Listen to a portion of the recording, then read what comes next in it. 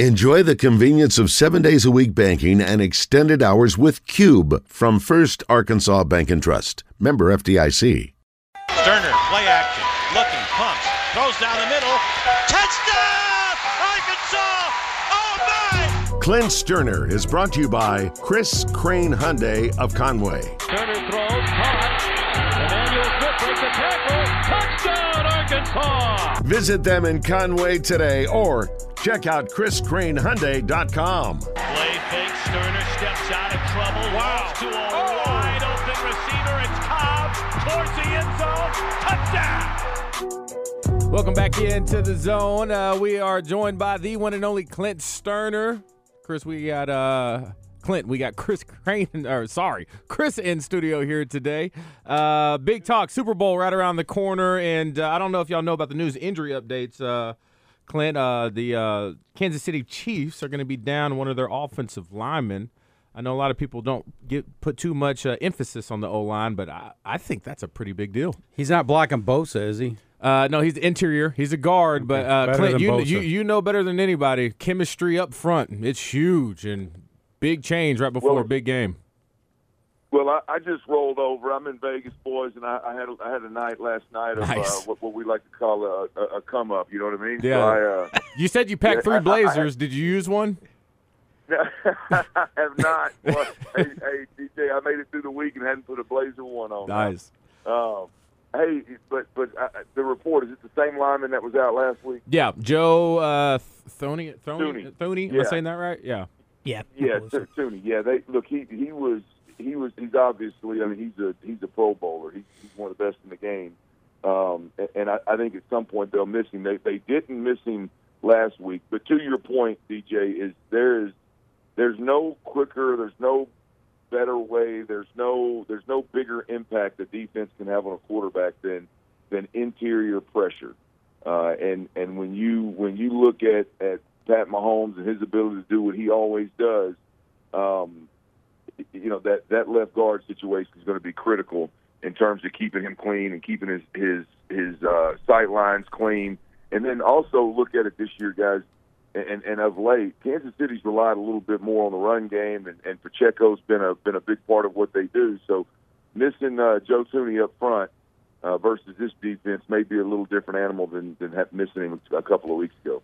Well, yeah, you mentioned interior pressure, and those linebackers for the 49ers can generate a lot, especially with their athleticism. So is that to you, in terms of a game that the line started pretty close, 1.5, it's kind of edged up a little bit in the Niners' favor? I know it's one O-lineman on the interior, but with his type of talent, does this now give even more favor to the 49ers? It's not so much just a plug-and-play situation for the Chiefs?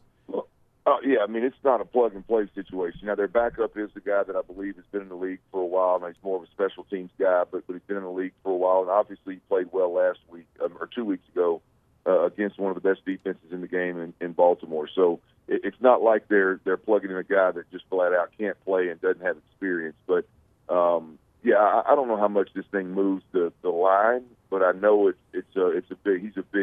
be a big factor in their ability to run the football and throw the football. But look, if I know Andy Reid and company in Kansas City, they'll have this thing figured out, and Pat will adjust, and we as fans watching will never know that they're missing a Pro Bowl caliber offensive line. So I wouldn't lean too much into that injury. Hey, I want to ask about this Brock Purdy guy. I say ask about this guy. We've been talking about him for a while. One thing that I think we haven't really discussed much, Clint, is the championship game. He didn't give up a sack until maybe mid-fourth quarter, maybe late fourth quarter. And for a quarterback that's so young in games like this, that just doesn't happen that much. And in my opinion, the reason that doesn't happen is because usually quarterbacks are good at getting the ball out early, do a phenomenal job pre-snap reads. And do you see he's just a little bit further advanced and more young guys at that position of maybe his pre-snap reads, and then when the ball is snapped, maybe looking at rotation and already, checking off, the first and second option and already getting to the third guy in his progression. Do you see him mentally above most as far as a young career in the NFL? Absolutely. He is an elite processor, whether that's because he just naturally has that or because he started 4 years in college at Iowa State and has played a lot of football. Either way it goes, I mean, you're talking about a guy that's an elite processor. And we've had a lot of conversations about quarterbacks and about game managers, and that all stemmed from Cam Newton talking about Brock Purdy being a game manager, which I think was absolutely – Cam's done a beautiful job of explaining it for 2-3 weeks now.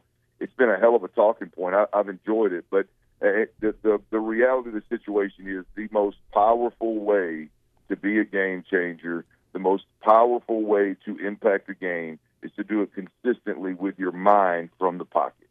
And so while we like to categorize these game changers as guys that can athletically can do things with their legs, and Pat Mahomes and Josh Allen who are freakish with their arm talent, and the number one way to impact the game in a major way and change a game, be a game changer, is with your mind.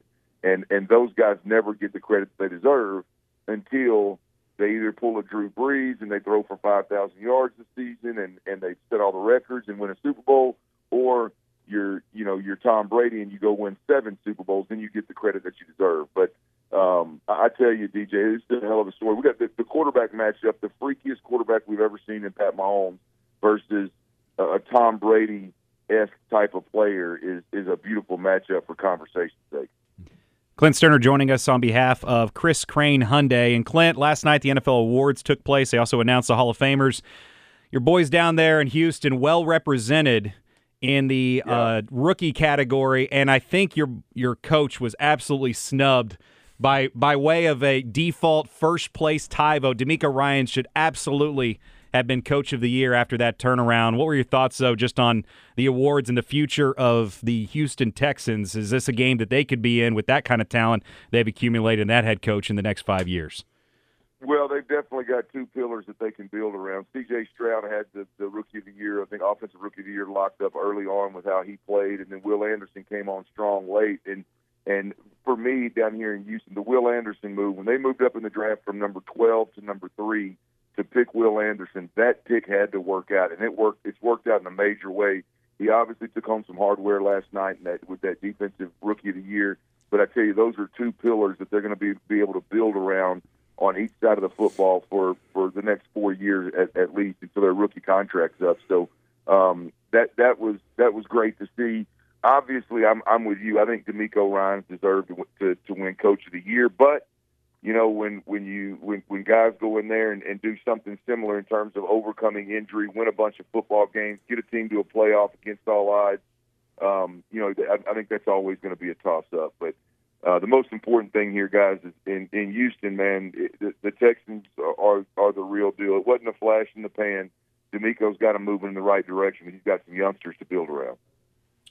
Well, we got matchup, 49ers-Chiefs, last little spill right here. I got about, I think, a spare $85. You know, I budget. I'm real tight with my budget, all right? And I just want to pick one bet, just a straight-up winner. Where am I putting my money? I'm going to go with a prop bet, and I'm going to go with Travis Kelce to have a catch of 21 yards or more. I feel good about that, right? Right now, the over-under for Travis Kelce in longest catch, DJ, is 20.5 yards. I'm going to go with a tight end for you, and I'm going to go with a prop bet that I'm probably going to put a little money on, and that's that. I think he catches at least one long one today. He'll catch maybe 15 yards, break a tackle, and get the rest? Well, then you could do it trifecta, because I think the over-under on catches was 7 or 7.5, and the yards were like 71. He'd probably get all three of those things. Yeah, I mean, look, there's a couple of guys in this game that I have no problem betting on, and it's Travis Kelce and McCaffrey. I mean, I think those 2 guys are going to get every opportunity to have more catches, to have more yards, and to impact this game. And so I'm going to ride both of them. I also like, DJ, if you want a little CMC, I also like his. Now, this is going to win you quite a bit of money. 150 all-purpose yards. So rushing and receiving, he needs 150 yards. A little bit more risky, but it's going to win you a little more money. I like that one. Will there be a doink? A local sports book has that out as a prop bet. Will there be a doink? I'm going to say no. No doinks in this game. I don't even know what a doink is. Hitting the post with a kick. But it can't go in. It can't go in. It has to doink out, not doink in. Very important. Rainwater said there would be. My other 2, boys, I like Brock Purdy over 3.5 runs. I think this defense in Kansas City is going to heat him up a little bit. I think he's going to use his feet some. I think we'll luck into rushes, 4 or more rushes as well. And my last one is I like Pacheco, another risky one, Pacheco to score the first touchdown. Okay. Risky. First touchdown. Come on, that was going to win you 4 plus 400. I was about to say, yeah. If you give me some good odds on that, I'll take that. One of the hardest runners in the NFL. On, yes, I'm in. Come on, man. I mean, I like a little first touchdown action to get you. You know you're going to win it in the first quarter, either win or lose, and then we settle in and get a couple that's going to take a while to accumulate some numbers, and we settle in and grab us a cold Coors Light and watch a little football, boys.